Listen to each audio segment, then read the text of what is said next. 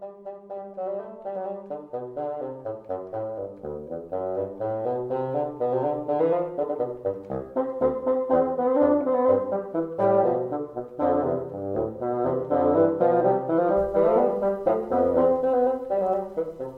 everybody, welcome to Revere House Radio. I'm your host, Adrienne Turnbull Riley.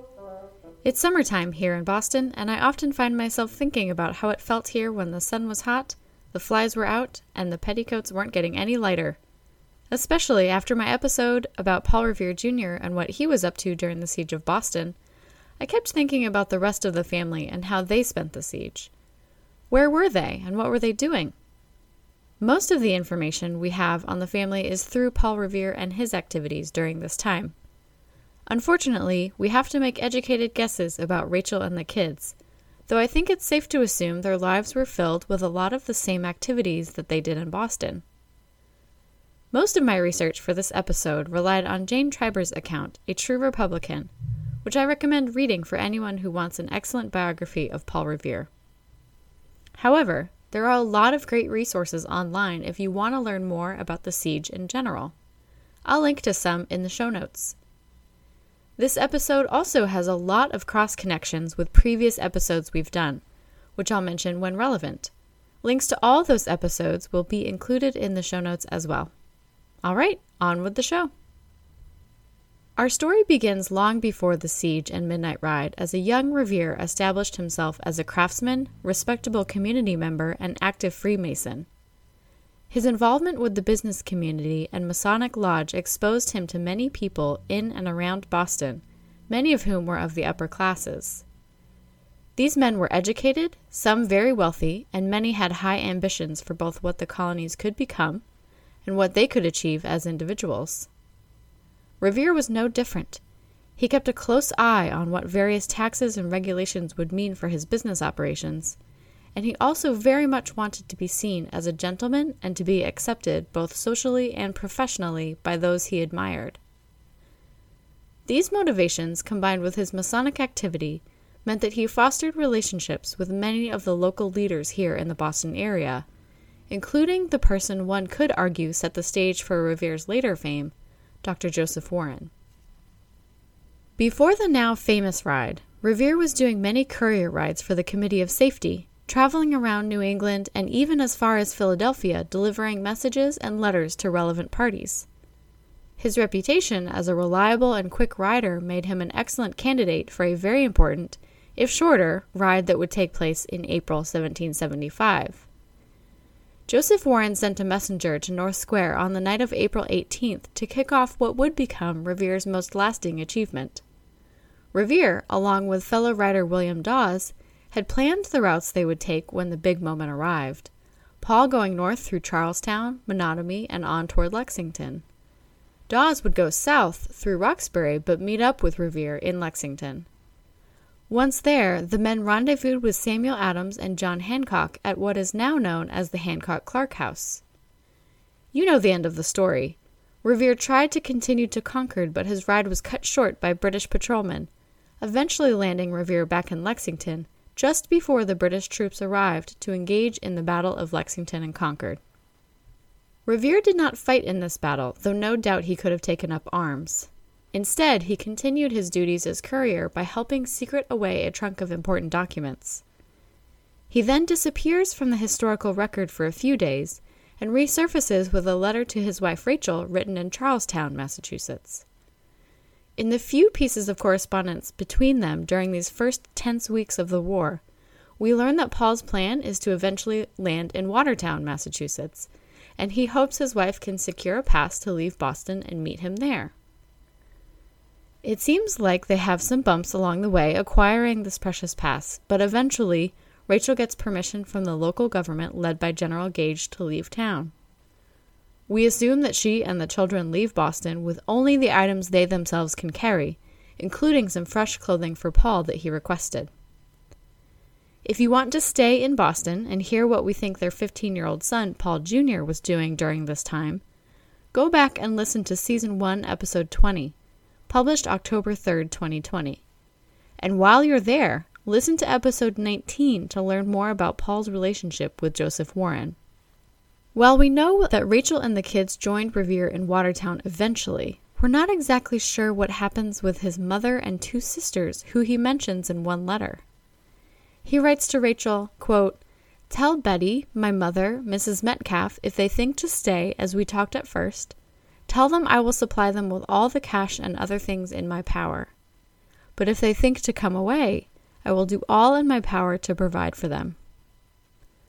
Revere himself may not have known what Rachel's plans were exactly, since she tried to send a letter and money to Paul via Dr. Church, a fellow Son of Liberty, when he visited Boston on April 22nd. Turns out Dr. Church was a double agent and took the letter to General Gage instead of Revere, and the money disappeared. Regardless, the family did reunite in Watertown just outside of Boston and settled, however temporarily, in the Stephen Cook House. Also residing in this house were Henry Knox and his wife, Lucy Flucker. One imagines the house being very full, with multiple families crowding in for what was, at the time, an indefinite period. On the other hand, perhaps it was comforting to be around fellow colonists who had been driven from their homes as well, and with more hands perhaps the burdens of daily life were slightly lessened. Knox and Revere were both active in the Sons of Liberty, and Knox would go on to become famous for his retrieval of dozens of cannon from Fort Ticonderoga in New York, which helped to drive the British out of Boston in March 1776, among other things. He also would go on to become the first Secretary of War. Knox deserves his own entire episode, so I will leave his story there. Another major asset to living in Watertown at this time was that some of the provincial Congress had set up shop in the Edmund Fowle House. This meant that both Revere and Knox were living in very close proximity to some of those making decisions during the siege. With his past efforts and close proximity to those in charge, Revere hoped to get a coveted commission in Washington's Continental Army. If merit alone were enough, he probably would have.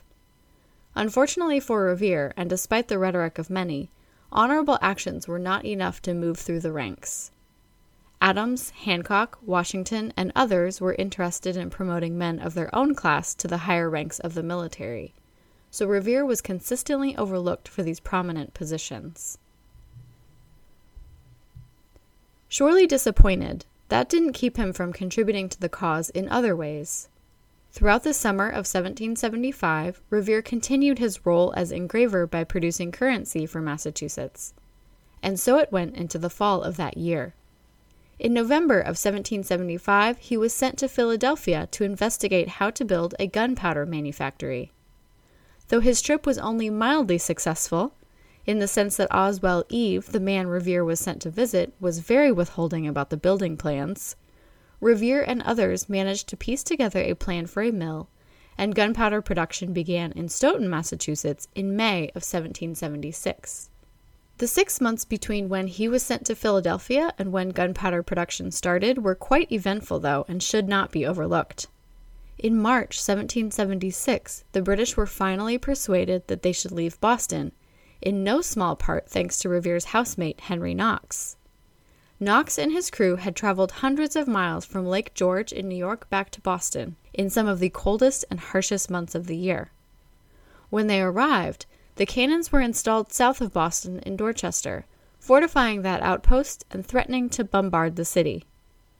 On March 17th, General Howe and approximately 7,000 soldiers left the town forever, making Boston once again hospitable to families like the Reveres. Returning must have been bittersweet. I imagine the immense joy the Reveres must have felt at reuniting with their son Paul and seeing their North Square home intact. But the 11 months of the siege had been bitter and hard for the residents there. Lacking regular and adequate supplies of food and firewood left many people battered and fatigued. The adjustment back to Boston life did not prevent Revere from continuing to pursue military positions. On April 10, 1776, almost 1 year after his now famous ride, he was appointed Major of Artillery and stationed at Castle Island in the Boston Harbor. After dutiful service there, he was promoted to Lieutenant Colonel in November of 1776. He held this title for the rest of his military career and used it for the rest of his life. His military career all but ended in 1779, after a failed attempt to take a fort from the British in Penobscot Bay, then part of Massachusetts, now part of Maine.